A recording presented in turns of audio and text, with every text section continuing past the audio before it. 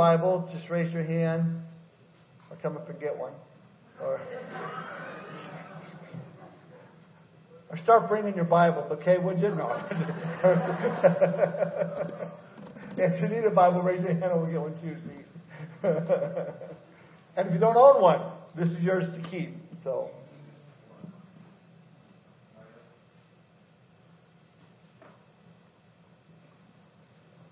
let's have a word of prayer. Father, we thank you for this opportunity to gather together. Lord, we praise you. We thank you for healing Mike. Lord, for taking any clot or damage to his heart that might have been there, Lord. And Lord, it's gone. And we praise you for that. And Lord, you are the great healer, the great physician. And Lord, so much better just to ask you before we even take a step further in that line, Lord. So thank you for the healing for Mike. Thank you for this time this evening, Lord. Thank you for your word. As, Lord, we know that your Holy Spirit, you are here to teach us and instruct us in all things that pertain to life and godliness. And so, Lord, we pray just your blessing upon our time together. Pray your blessing upon our children downstairs as they're taught your word as well. We give it all to you. In Jesus' name we pray. Amen. Dreams. We all have them. My wife and I, usually wake up, after a night's sleep and we tell each other what we dreamed of. And got up this morning, no different, and Lisa said she dreamed about being in space, and she was in this spaceship, and she was going off into the sky, and she had to make sure the spaceship was lined up with the stars so she wouldn't get lost. I, on the other hand, had a dream that I was in this brand new red Porsche. Man, I said, I wonder how fast we could go. And going really fast on our way to the axe throwing place that they have here in town, which is so... Probably before we went to bed last night, we took a drive through the new Porsche dealership off the 65, and then we came home and watched an episode of Star Trek Enterprise and then fell asleep. You got to see where your dreams come into play there. Dreams are often the result of what you did the day before, but not so for King Nebuchadnezzar here in Daniel chapter 2. King Nebi has had a dream, and this dream had made no sense to him, but he knew there's meaning behind it. It wasn't just something he ate. It wasn't something that happened the day before. Now, if you recall last time together that King Nebuchadnezzar ordered his right-hand man, Ashpenaz, to find among the captive Jews young men who were really prime specimens of looks and intelligence to bring them in and serve in his court. And they chose Daniel, Hananiah, Mishael, and Azariah, and then attempted really to indoctrinate them on the Babylonian culture and way. Taking their Hebrew names that glorified God, they replaced them with given Babylonian names that would lift up the gods of Babylon.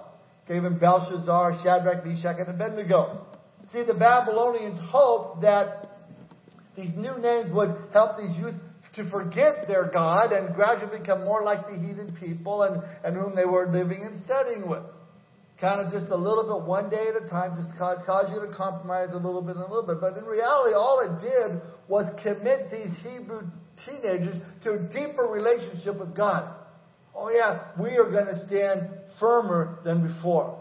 And these four took a stand. Remember that they wanted them to eat of the king's court, the food from the king's court, which many of these just were not kosher, something a good Jewish boy wouldn't eat. And they said, "Oh Lord," Daniel said, "Hey, if we don't eat it, just check and see if we're not going to be healthier than the other guys." And sure enough, the Lord blessed them. And then when they took a stand and remained faithful to the Lord over the food that they ate, God honored that and granted them knowledge and intelligence.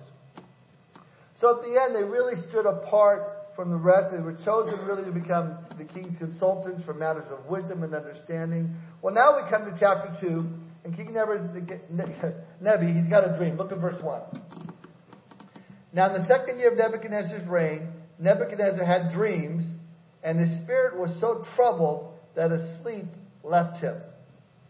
You're having dreams that trouble you. I read that the story is told on the morning of April 14th, 1865, that Abraham Lincoln gathered his advisors and cabinet to discuss plans for implementing the reconstruction of the United States after the Civil War and after the devastation from the Civil War. But during the hours in the morning while they were working, Abraham Lincoln told them about a reoccurring dream that he had had.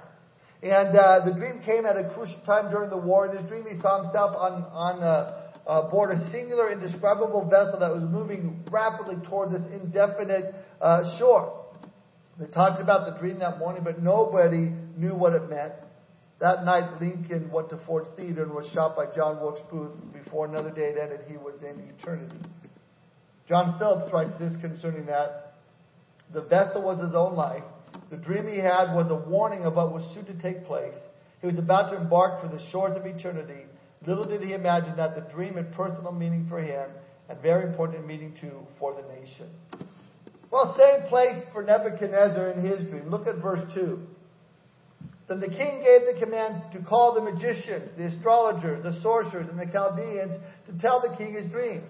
So they came and stood before the king, and the king said to them, I have had a dream, and my spirit is anxious to know the dream. So we read that first of all, he has this dream, and he can't sleep. I mean, he's tossing and turning now. It says here that he's extremely anxious over the dream, to know what this means, this dream. I mean, do you ever wonder in the middle of the night why it is that when you wake up, all of a sudden every thought in your mind is about every hurt you've ever experienced, every frustration you've ever gone through, every unsolved problem, every relationship you had difficulty with, and you're lying in bed going, why am I thinking about all these things? And anxiety starts to build up in your life, and you go, what is going on? It's 3 o'clock in the morning.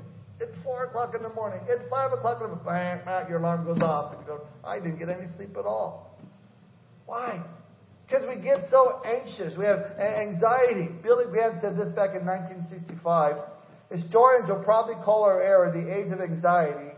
Anxiety is the natural result when our hopes are centered in anything short of God and His will for us.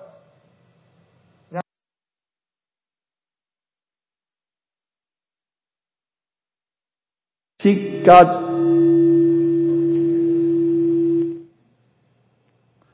God's Word. Philippians 4, 6, and 7, I think we all know that. Be anxious for nothing, but by everything through prayer and supplication with thanksgiving, let your requests be made known to God, and the peace of God will guard your hearts and minds through Christ Jesus. So going to the Lord first and say, Lord, I'm having this anxiety. I'm having this anxiousness in my heart. Lord, would you take it away? Lord, I don't want to have these things. And Lord, help me to put my mind on you. I find it so refreshing, and I've done this, I've shared this before. You know, when I do wake up in the night and I start thinking about these things, now I have an app on my phone that's tied into my speaker, and I just tell, my computer thing to read Scripture to me. Read Matthew chapter 1, verse, 5 through 9, and it reads that, and all of a sudden I'm thinking about Scripture. I'm thinking about points I would make if I was teaching Scripture, and I'm thinking about all these other, and I'm fast asleep. Just getting my mind off of the things that the devil would want to cause us to think about and to take away the peace that we have. Well, Nebi, he has this dream, and he's anxious, and now understand, he was a young general fresh off a military conquest. His father, Nabopolassar, had just died while Nebuchadnezzar was in battle. He'd ceased the fighting. He returned home to take the crown. His dad was the superstitious idolater. He kept his wizards around to consult the stars and give him advice. But young Nebuchadnezzar was a little skeptical and decided to use this dream to check on their credibility. So after this disturbing night of dreams, he calls together, it reads in verse 2, the magicians, the astrologers, the sorcerers, and the Chaldeans. One pastor calls these guys the committee of the world's wisdom. I mean, these are the guys who seem to have the scoop on the supernatural, and this dream was clearly out of the ordinary. Each of these men, these groups mentioned, specialize in different areas. The members of the first class list are called the magicians. It's a term comes from a Hebrew word meaning to engrave. They were the fortune tellers, an elite group that claimed to know what no one else knows. Today we'd call them politicians, but anyway. These men, whose connection with the spirit world was based on their knowledge of the occult, having studied the cultic engravings. Then you have the astrologers next. Now this is not talking about the stargazers, despite the English translation of astrologer. It's also called enchanters or conjurers. These are people who thought they could talk to the dead. They were the necromancers, channeling spirits through their own bodies. Thirdly, you have the word sorcerers there. These were what we call witches. They use spells and incantations to affect the natural world through supernatural means. And then lastly, you have the Chaldeans. That can be confusing because the inhabitants of Chaldea were called the Chaldeans, but there was also a group of men among the citizens who were considered wise and learned, and they became known as the Chaldeans. So King Nebuchadnezzar invites these guys in, his wisest counselors, but he leaves out his wisest counselors. Daniel, Hananiah, Mishael, and Azariah, or Belshazzar, Shadrach, Meshach, and Abednego, as they would call them. To understand more fully, we might say today that Nebuchadnezzar summoned the occultists, the psychics, the Wiccans, the scholars to help him understand what his dream meant, but he didn't invite any fundamental Bible believers. I mean, isn't that the way of the world? Even in spiritual matters, we find that everyone is consulted except the evangelical Christian. You know, when they have these specials on TV about Noah's Ark or exorcism or the crucifixion of Christ, who do they call in? Every so-called expert, this guy with all these letters after his name, and this guy studied this, and this guy studied that, but never once do you see or hear a biblical answer. It's always, well, this, and it's kind of skeptical. Verse 3 we read, and the king said to them, I've had a dream, and my spirit is anxious to know the dream. Then the Chaldeans spoke to the king in Aramaic. Now stop there for a moment. From verse 4 here, through the end of chapter 7, the original text is written in Aramaic, not Hebrew. Aramaic was the language of the Babylonian court in Daniel's day, and since the content of this section deals mostly with the Gentile kingdoms, it's written in Aramaic. And then chapter 8, the focus then returns to the Jews, so the language of the text reverts back to Hebrew. So Nebi's wizards, the committee of the world's wisdom, come and they say, look at verse 4, O king, live forever. Tell your servants the dream, and we will give you the interpretation. Now, the sorcerers had occult manuals and secret symbolism they used to decode dreams. They're planning to just look up through their books and maybe give an interpretation. But they're quickly surprised when the king says, not so fast. Look at verse 5. The king answered and said to the Chaldeans, my decision is firm. If you do not make known the dream to me and its interpretation, you shall be cut in pieces, and your houses shall be made an ash heap. However, if you tell me the dream and its interpretation, you shall receive from me gifts, rewards, and great honor. Therefore, tell me the dream and its interpretation. Could you imagine if you were one of those guys who were going, oh, crud. We're in trouble now. I mean, he's not messing around. I mean, they're given an incentive program. Do or die. Verse 7. They answered again and said, let the king tell his servants the dream and we'll give its interpretation. The king answered and said, I know for certain that you would gain time because you see that my decision is firm. If you do not make known the dream to me, there's only one decree for you. For you have agreed to speak lying and corrupt words before me till the time is changed. Therefore tell me the dream and I shall know that you can give me its interpretation. The Chaldeans answered the king and said, there's not a man on earth who can tell the king's matter.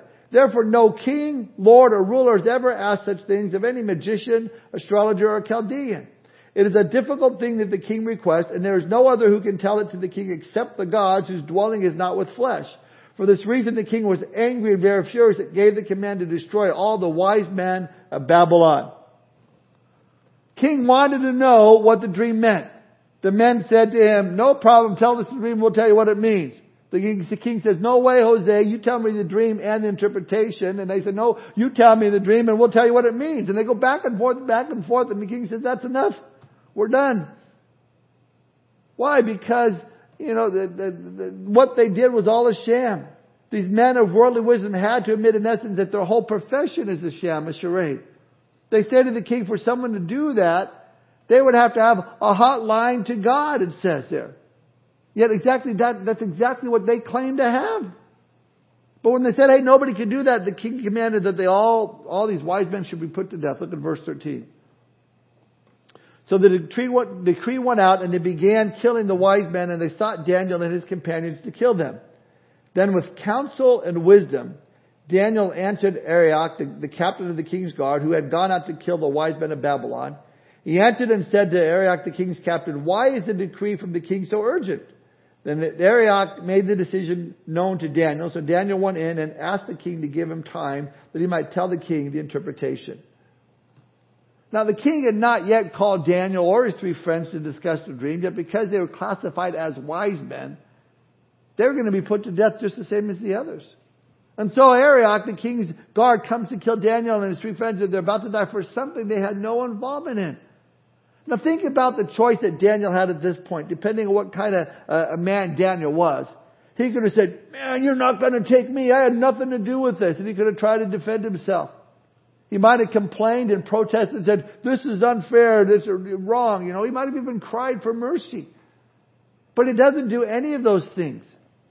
We read that he simply responded in verse 14 with counsel and wisdom. Or discretion and discernment. Or wisdom and tact, as the NIV puts it. Proverbs 2:11 says, discretion will guard you, understanding will watch over you. Had Daniel responded in any other way, you would not have a Daniel. Here he asked the king to give him time that he might tell the king the interpretation. And looking at his level head and his spiritual wisdom, it amazes me to remember that Daniel was only in his teens, maybe his early 20s at this point. But he understood who his God was. And this was an example of God's divine intercession giving Daniel favor in the eyes of an authority, because earlier the king had not been willing to grant time, telling the others, well, I know for certain that you would gain time because you see that my decision is firm. Nebuchadnezzar said, oh, we're going to kill them all. But here for Daniel, he has time. Well, what does he do? Look at verse 17. Then Daniel went to his house and made the decision known to Hananiah, Mishael, and Azariah, his companions, that they might seek mercies from the God of heaven concerning the secret, so that Daniel and his companions might not perish with the rest of the wise men of Babylon. First thing he does, man, let's get together and let's pray. We need to pray. We need to pray God's will in this whole situation. Praying the mercy of God that they might be put to death. They sought the Lord. The Bible says in James 1:5-8, if anyone lacks wisdom, let him ask of God. And God gives to all liberally and without reproach, it will be given him. But let him ask in faith, not doubting. For he who doubts is like a wave of the sea driven and tossed from the wind. For let not that man suppose that he will receive anything from the Lord. He's a double-minded man, unstable in his ways. David and his friends, they said, no, we're going to ask God. We're going to believe that God is going to move and work. And that's what he does. Long before James ever wrote those words, Daniel understood the principle and asked God and he'll answer. In verse 19 we read, then the secret was revealed to Daniel in the night vision. So Daniel blessed the God of heaven. Let me give you 5 quick reasons why God answered Daniel's prayer. Number 1, Daniel asked. The Bible says we have not because we ask not. Simply, Daniel and his buddies, they asked God. Number 2, Daniel was available. Daniel was willing to take a risk. You might say, what risk? He was going to be hacked to pieces and die. Listen, he still took a risk. And I believe if we want to be used by God, we need to make ourselves available. And yes, sometimes it means taking a risk. Number 3, Daniel was obedient. Now, I also think that there's a direct relationship between Daniel's willingness to be obedient and the depth of revelation he received from God. We're told that we're to, in Ephesians chapter 6:13, take up the whole armor of God that you may be able to withstand in the evil day, and having done all to stand. There's times in our life where we have to take a stand. In other words, Daniel's gift came in part because of his refusal to defile himself with the idolatry of Babylon. And he said, I'm going to take a stand for the Lord. And I believe if we want to see God's blessings, we need to constantly check ourselves and check to see that we're doing all we can to stand, to live a godly life. To not let anything in our lives that come in that's going to hinder what God wants to do in our lives. We don't deserve God's blessing, but we certainly don't want to put ourselves in a position not to receive them. The number 4, Daniel was humble. He was willing to have God have his way and give God all the credit. There's these 3 attributes I would recommend: faithfulness, obedience, and humility. And finally, we'll see that Daniel's prayer was answered simply because in God's sovereignty, God chose to answer it. I mean, if God had a different plan for Daniel's life, he could have said, nope, you're going to die and it's over. I got someone else I'm going to use. But he doesn't do that. He chose to answer that. And again, verse 19, the secret was revealed to Daniel in a night vision. So Daniel blessed the God of heaven. Always remember, bless the Lord. Thank the Lord for answered prayer. As Daniel does here. Look at verse 20. Daniel answered and said, blessed be the name of God forever and ever, for wisdom and might are his. And he changes the times and the seasons. He removes kings and raises up kings. He gives wisdom to the wise and knowledge to those who have understanding. He reveals deep and secret things. He knows what is in the darkness, and light dwells with him. I thank you and praise you, O God of my fathers. You have given me wisdom and might, and have now made known to me what we asked for you, for you have made known to us the king's demand. Just this beautiful prayer of praise, recognizing that God is in control, God is sovereign. He speaks, He reveals secrets, He gives wisdom. Again, James 1:5, if anyone lacks wisdom, let him ask of God, who gives liberally to all without reproach. It will be given to him. Daniel asked God, God gave it to him. Daniel now knew that even the most powerful ruler in the world must yield to God. Nebuchadnezzar was on that throne because God allowed him to be there. And He could just as easily remove him. He removes kings and raises up kings, we read in verse 21. See, Daniel sought the Lord answered, and now out of Daniel's heart flow praises to God. He blesses God and thanks Him for doing this. How often do we forget to thank God for answered prayer? I think of the time when Jesus was traveling towards Jerusalem and He was passing between Samaria and Galilee in a certain village there, and 10 lepers came out and they're crying out to Him, Jesus, have mercy on us. And He saw them and He told them, hey, go and show the priest that you've got the healing and they went and they're going, they were cleansed, and only one of them returned to thank Jesus, thank the Lord for healing. And the Lord says in verse 17 of Luke chapter 17, were there not 10 cleansed, but the 9, where are they? Was no one found who turned back to give glory to God except this foreigner? How inconsiderate, how unthankful. How much like we are they, we do the same thing. Oh Lord, we need this and we need this. Lord, would you move? When would you work? And then sorry, God doesn't. See you later, God. No, we need to remember to pray just as fervently in thanksgiving as we do for the needs that we have. Well, Daniel's taken before the king. He makes sure he's not going to get the glory or the credit for having this interpretation. He makes sure to emphasize that it's all God. Look at verses 24 through 30. Therefore, Daniel went to Arioch, whom the king had appointed to destroy the wise men of Babylon. He went and said thus to him, do not destroy the wise men of Babylon. Take me before the king, and I will tell the king the interpretation. Then Arioch quickly brought Daniel before the king and said thus to him, I found a man of the captives of Judah who will make known to the king the interpretation. The king answered and said to Daniel, whose name was Belteshazzar, are you able to make known to me the dream which I have seen and its interpretation?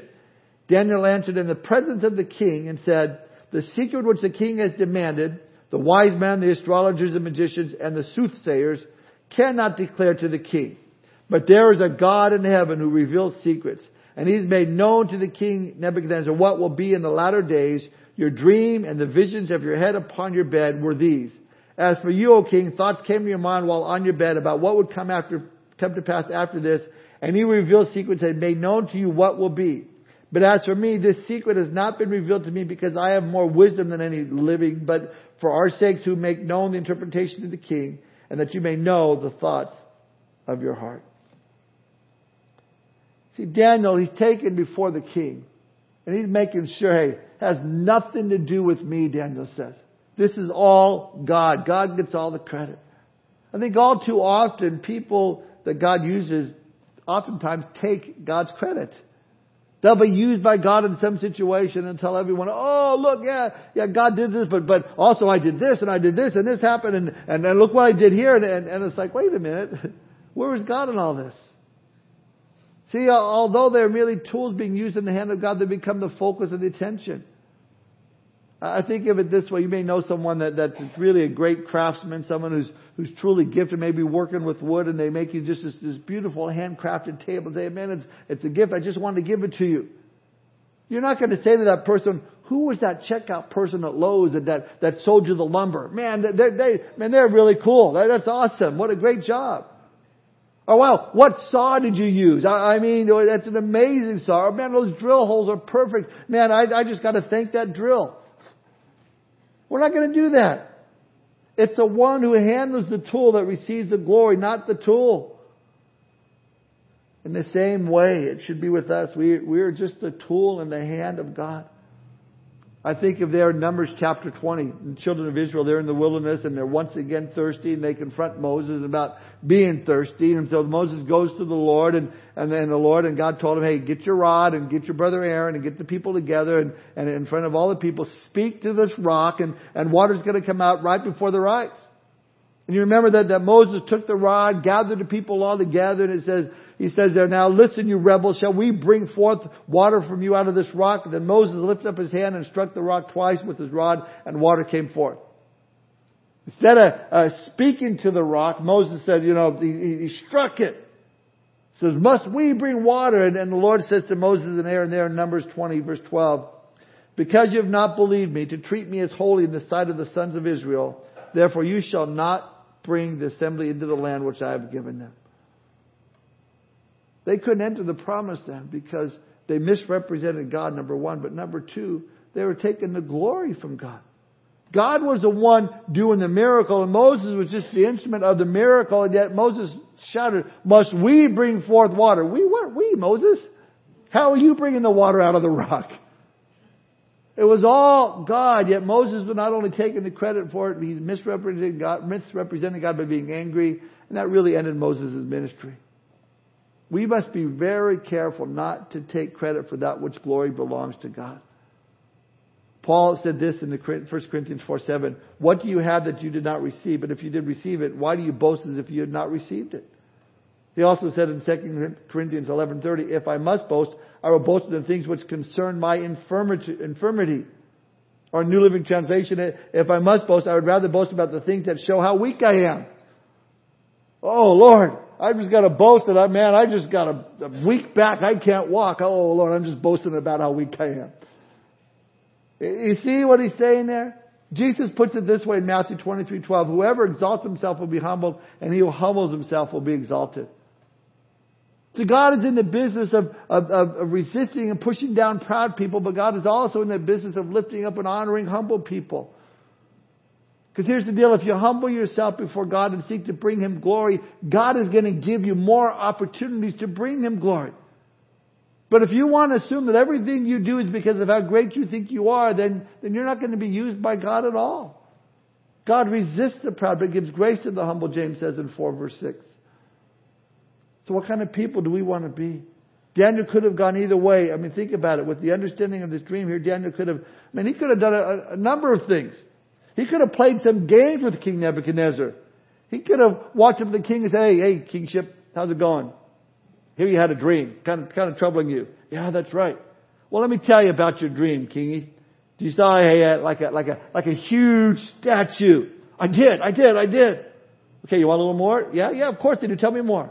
Was there some gold in your dream? Yeah, there was some gold. Tell me more. Listen, King, have I got a deal for you? I'm sure you want to know more, and I know more.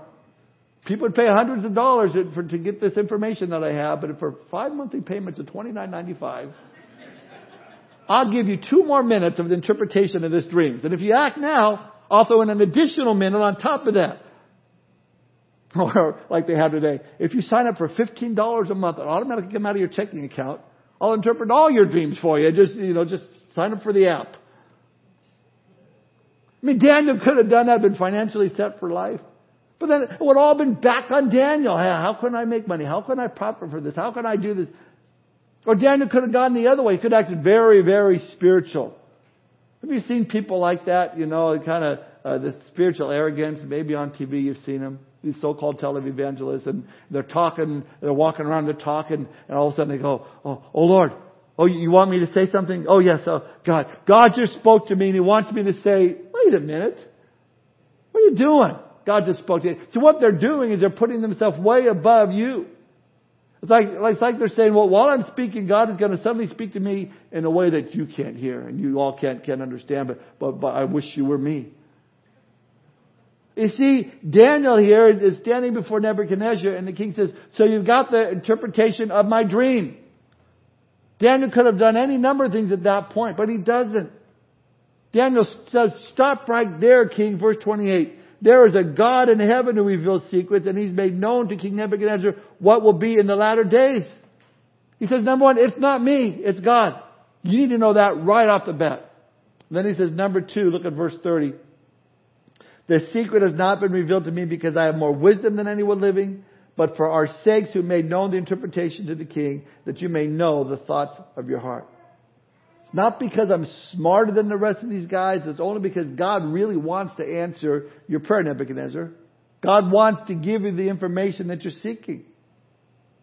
See, my point here is that Daniel's humility becomes his strength.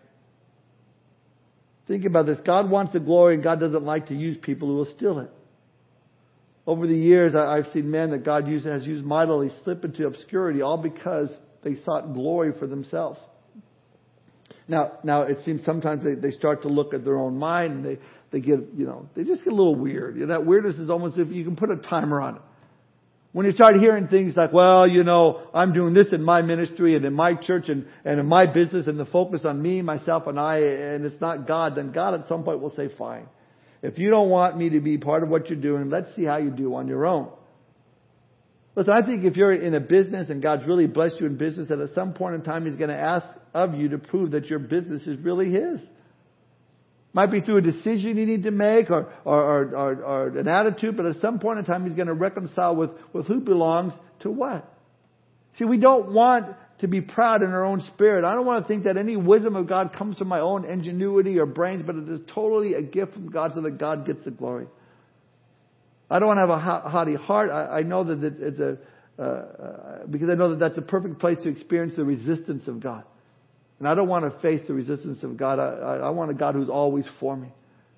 And the best way to do this, the Bible teaches, that you continue to get out of the way. And when someone seeks to give you glory for something that is completely of the Lord, get out of the way. Give the glory to the Lord. It's not me, it's Jesus. God will keep using you mightily. But the moment you start to take the glory from the Lord, that's it. Isaiah 42:8 says, the Lord says, I am the Lord, that is my name, and my glory I will not give to another. Remember King Herod over in the book of Acts chapter 12? It's actually a pretty scary story. When the people were speaking out, they thought he was a god. In fact, they said it's the voice of a god and not of a man. And the Bible says that he refused to give the glory to the Lord. His body fell on the ground and the worms began to eat him up big time. Worms crawled in, the worms crawled out, the worms crawled in. Why? Because he didn't give glory to God. Here, Daniel again gave all the glory to God. He took none for himself. There's no limit to what God will do for the believer who gives God all the glory. Now Daniel begins to reveal the dream. Look at verse 31. You, O king, were watching, and behold, a great image. This great image whose splendor was excellent stood before you, and its form was awesome. This image's head was of fine gold, its chest and arms of silver, its belly and thighs of bronze, its legs of iron, its feet partly of iron and partly of clay. You watched while a stone was cut out without hands, which struck the image on its feet of iron and clay and broke them in pieces. Then the iron, the clay, the bronze, the silver, and the gold were crushed together and became like chaff from the summer threshing floors. The wind carried them away so that no trace of them was found.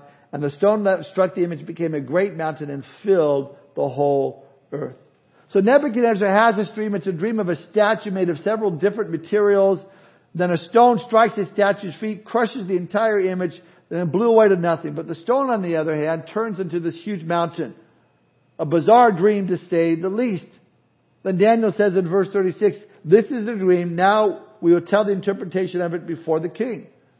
Now again, once Nebuchadnezzar heard the dream, I'm sure he's going, that's exactly what it is. So he knew that Daniel would have the interpretation. Verse 37, he says, the interpretation, you, O king, are the King of kings, for the God of heaven has given you a kingdom, power, strength, and glory. And wherever the children of men dwell, or the beasts of the fields and the birds of the heaven, He has given them into your hand and has made you ruler over them all. You are this head of gold. I get pictured Nebuchadnezzar going, that's right, I'm the head of gold, and really that's the first part of the image. In fact, Nebuchadnezzar is calling him, it says there, the King of kings. Now that it's a little bit disturbing for us, especially because as we read the New Testament, Jesus is the King of kings and Lord of lords. But we need to remember, while this phrase is a New Testament title of Jesus, it's used in the Old Testament description. And truly Nebuchadnezzar was a king of kings. His rule and reign has conquered many nations. And the men who sat on the thrones of those nations all served him. And then again, a description of Artaxerxes, the king of Persia, was later called the King of Kings for the same reason. But here we see the head of gold represented Nebuchadnezzar's kingdom of Babylon. And just as the king personified the kingdom, so too its capital city was also. In fact, Isaiah referred to Babylon as a golden city in Isaiah 14:4. Now, historically, Herodotus, the ancient historian, noted his amazement at the sheer quantity of gold in Babylon. It seemed to cover everything. Even the walls around the city, remembered for such size and width that two chariots could race down them, were plated with gold. So it all has this picture of gold. Then he says in verse 37, "For the God of heaven has given you a kingdom." Again, pointing to the fact of the sovereignty of God.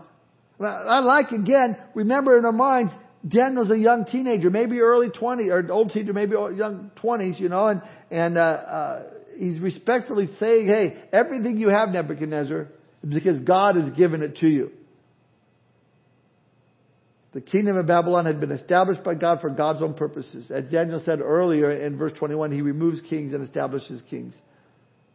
See, Babylon had conquered the Assyrian Empire and gained authority over many nations. Nebuchadnezzar's kingdom stretched south of Jerusalem and east and north to surround the entire territory covered by the Tigris and Euphrates River. And yet Daniel says to Nebuchadnezzar, all your power, all your achievements, they all come from God. In fact, the Lord has spoken this in Ezekiel 30 verse 25 of Babylon. "Thus I will strengthen the arms of the king of Babylon, but the arms of Pharaoh will fall. Then he will know that I am the Lord when I put my sword into the hand of the king of Babylon and he stretches it out against the land of Egypt." Obviously the Babylonians were not righteous. So then how could this power come from God? Again, it was for God's own purpose. Remember Paul said in Romans 13, "Let every person be subject to the governing authorities, for there is no authority except from God, and those which exist are established by God." It's God who raises up kings, God who removes kings. Next we come to the chest and arms of silver, and then the belly and thighs of bronze. Verse 39, "But after you shall rise another kingdom inferior to yours, then another third kingdom of bronze, which shall rule over all the earth." So Daniel prophesies after the fall of Babylon, another kingdom is going to come up that would arise. And this was represented by the image of the breast and the arms made of silver. This prophecy was fulfilled 539 BC when Cyrus, the king of Persia, and Darius, the king of Medes, captured Babylon. Now we're going to see this take place at the end of chapter 5. But at this point, the world power became the Medo-Persian Empire. But notice that Daniel calls it an inferior kingdom. He's not speaking of strength or size. Certainly the Medo-Persian Empire was stronger or larger than the Babylonian Empire, but it lacked the unity and structure of government that Babylon had. And these truths are evident even in the image. Traveling down from head to toe, as the metals decrease in value, they increase in strength. But the structure of the government keeps getting weaker and weaker. Next, Daniel describes the third kingdom of bronze or brass. In verse 32, he says its belly and thighs of bronze. Now this would be the Greek Empire. See, we're just following time here under Alexander the Great. Notice that Daniel prophesied that this third kingdom would rule over all the earth. So not only did Alexander defeat Darius, the Medes army, but he soon had defeated everyone else as well. Now you may have remembered this, from high school history class. I said you may remember. I don't remember much from my high school history class, but you may remember. At the age of 33, Alexander sat down and wept because there was no one left to conquer. This was the Greek Empire, which lasted from 330 BC to 63 BC. Now look at verse 40. We see the fourth kingdom. "And the fourth kingdom shall be as strong as iron, inasmuch as iron breaks in pieces and shatters everything. And like iron that crushes, that kingdom will break in pieces and crush all the others." Now Daniel here describes this fourth kingdom as one of iron. The kingdom would crush everything. We know that kingdom as that of Rome. Now in the vision of the statue, this is represented by two legs. Why two legs? Well, because the Roman Empire split in two. If you remember, the East and the West, Roman had Constantinople and the Byzantine Empire. It was the Iron Empire. Man, they crushed everybody. It was a brutal, powerful regime, empire. That is what overcame the Grecian Empire, the two legs of iron. They had a limited democracy, which was less powerful than the preceding empires. Again, the metals are diminishing in power because the rulers are diminishing in power, not the kingdoms themselves. But what is interesting is that we come to the two legs of iron and then suddenly we stop. So you got to picture in your mind what we have. We have the head of gold, the Babylonians. We have the arms of silver, the Medo-Persians. We have the Greek, the brass belly, the Grecians, and then the iron legs, the Romans. But then it stops. Why does it stop right there? Well, because the Romans did something to stop it. Now again, this is God's timetable, and God allowed it. He allowed the Romans in 70 AD to do this terrible thing to the nation of Israel, which then stopped the clock. Israel, that little country in the center of the world geographically, is God's timepiece, and it's really our key to understanding the rest of the book of Daniel and prophecy. Always in the Bible, you watch Israel to understand what's happening prophetically. But here in Daniel's prophecy, it stops, and that is because in AD 70, the Romans came down to Israel and annihilated the nation. They burned the temple, they slaughtered the people, many women were raped, a horrible time under the Titus, Roman general, and the Jews scattered. The Roman Empire crushed and destroyed everything in its path. David Hawkins writes this: "There is no empire in the world history that so crushed all of its enemies as Rome did. They were not satisfied just to take over a country and make them pay taxes. They slaughtered them. Rome crushed the people so that they would never even consider rebelling." From that time on, Israel was never a sovereign nation. It was always held, by other powers, but it was never a sovereign nation. Therefore, when you look what's currently going on in the news and in Israel and the Palestinians, they have no right to say, this is our homeland.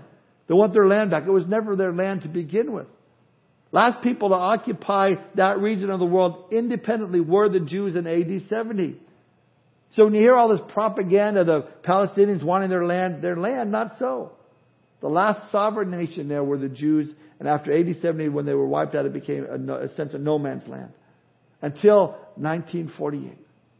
Everything, you can go back to 1948, suddenly miracles of miracles, the clock starts again because Israel re-emerges as an independent nation, May 14th, 1948. Now think about this. It's really amazing. Daniel is speaking about this with such amazing accuracy. He lists the four empires and then he stops. He doesn't mention any of the others that have come on the scene that have tried to conquer the world. Doesn't mention Charlemagne, doesn't mention Mussolini, doesn't even mention Hitler. Why is that? Well, because none of them were able to consolidate their empire to make it happen as it relates to Israel, because Israel was not yet a nation. The time clock stopped until 1948. Israel suddenly reemerged as a nation. It's a miracle. It confounds the world. Nothing like that has ever happened in history. Never before has there been a people scattered all over the world to come back together as a people. Well, this now brings us to this one last element of the statue that comes into play, and we're seeing it happen right now before our eyes. Look again at verse 40. This is the fourth kingdom. It's as strong as iron, it says. And the fourth kingdom shall be as strong as iron, inasmuch as iron breaks in pieces and shatters everything, and like the iron that crushes that kingdom will break in pieces and crush all the others. Verse 41. Whereas you saw the feet and toes, partly of potter's clay and partly of iron, the kingdom shall be divided. Yet the strength of the iron shall be in it, just as you saw the iron mixed with ceramic clay. And as the toes of the feet were partly of iron and partly of clay, so the kingdom shall be partly strong and partly fragile. As you saw iron mixed with ceramic clay, they will be mingled with the seed of men, but they will not adhere to one another, just as iron does not mix with clay. So as you go from the legs to the feet, suddenly it changes composition a bit. These 10 toes, part of iron and part of clay, which is fragile or brittle. In other words, it doesn't hold together very well. It seems to break apart. Now, many of us already knew that May 14th, 1948, Israel became a nation. But what also is interesting, that on May 9th, 1950, 2 years later, 6 nations came together in the city of Rome and started to form what's called the Treaty of Rome. They started a new resurrected Roman Empire, an extension of the legs, and they originally called it the European Common Market, 6 nations. Now catch this, according to one source, when you read those treaties that were signed at that time in 1950, they called themselves the Big Ten. The goal was to have 10 nations. Now we know that there's a lot more nations now involved in that, and we're going to look at that in the future. And I really want to say that for chapter 7 of Daniel when we get there. But for now, it's kind of just a sneak preview of coming attractions. I don't want to give too much away on that. But it's an extension of the Roman government. And even so, we read here that they're not really going to be held together too well. A lot of problems. And if you haven't noticed, there's a lot of problems in the EU today. People exiting and wanting, and it's just not holding together that well. But Daniel says there's going to be a group of 10 from the revival of the old European empire. Again, very interesting that the Lord at the same time allowed Israel to be reborn, and then 2 years later, suddenly the beginning of the Big Ten within 2 years. Not something coincidental. Something that's happening. It's God's timetable.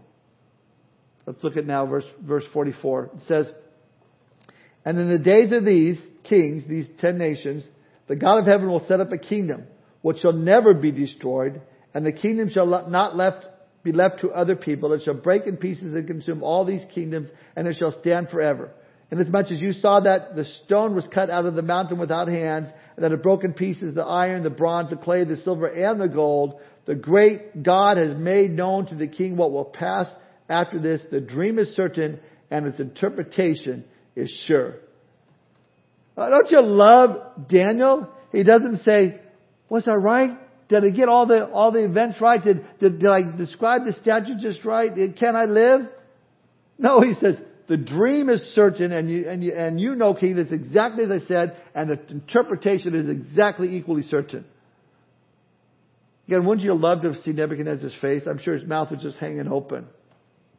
Here's what's really exciting for us as we get ready to close. The coming of the Lord is imminent.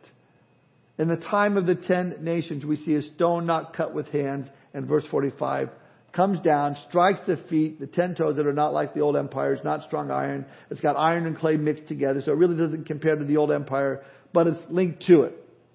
But man, all of it's just boom. It's pulverized. It's crushed. That stone, cut without hands, is none other than the rock of our salvation, Jesus Christ. Paul in 1 Corinthians 1:23 said that to the Jews, he's a stone of stumbling. And even to this day, the Jewish people, for the most part, still stumble over Jesus Christ being the rock. He's a stone of stumbling. Paul continues in 1 Corinthians 1 and tells us to the Gentiles, he's a stone of crushing. I mean, Jesus comes, and in the image for the Gentiles, with all their pride and power and empire buildings and kingdoms, boom, it just destroys them all, crushes them. It's a stone cut without hands. It's Jesus coming himself. See, I cannot read this second chapter of Daniel and look at what's happening in our world today without getting excited. That Jesus is coming very, very soon. We're getting very close. Now, Nebuchadnezzar is blown away by all this. I mean, wouldn't you be? So what does he say? Look at verse 46. "Then King Nebuchadnezzar threw himself down before Daniel and worshipped him, and he commanded his people to offer sacrifices and burnt sweet incense before him." No, Nebi, you got it all wrong here, buddy. He's going to learn that. Verse 47, "The king said to Daniel, 'Truly your God is the greatest of gods, the Lord over kings, a revealer of mysteries, for you've been able to reveal the secret.'" Here's the sad part at this point. Notice Nebuchadnezzar doesn't say, "Now your God is my God." He just says, "Man, your God is really impressive." I mean, true, Nebuchadnezzar doesn't say your God is my God, but this is the beginning. God is beginning to knock on Nebuchadnezzar's heart. And eventually will lead him into the kingdom of God, but not yet. You can go home and read ahead to see what then comes, but at this point it just says, "Your God is the God of gods, the Lord of kings, and the revealer of secrets." Then in verse 48, "Then the king promoted Daniel and gave him great many gifts, and he made him ruler over the whole province of Babylon and chief administrator over all the wise men of Babylon." Not bad for a young Jewish boy. Verse 49. "Also Daniel petitioned the king, and he set Shadrach, Meshach, and Abednego over the affairs of the province of Babylon, but Daniel sat in the gate of the king." So the prophecies in which all prophecy is built, we just see right here that, we're just living in the last days. We see a revival of the Roman Empire. It's fragile. They fight among each other. It's powerful like the original Roman Empire was, but it's different. As I said already, I think that the stone is coming. And human history is getting ready to close, and we're living in the last days. There's no doubt about it. Now, as you read on in Daniel, you'll read this vision repeated, though it's not from the perspective of a great image of a man. But we're going to see in a few weeks that the same story is repeated from God's perspective, and it's going to be 4 beasts with bloody mouths and horrible features. Because man looks, at his kingdom and says, "Boy, aren't we something? Aren't we together? Look at this great image, gold and brass and iron." But that's man perspective. of governments and empires. But from God's perspective, man, it's 4 bloody beasts which need to be dealt with very severely. But praise God, our hope is in Jesus Christ. Now as you read chapter 3 next week, see if you can answer this. Why did Nebuchadnezzar, in light of this vision, 17 years later, build an image like the one he saw in his dream, only not just the head of gold, but the whole thing is made out of gold? Could it be that he was trying to make a statement? Saying, nobody's going to take my kingdom over. Okay, I gave you the answer, but go ahead and read it anyway. And you'll see these 3 young men standing up for the Lord. Shadrach, Meshach, and Abednego in the fiery furnace. Next week it's going to be great. Let's pray.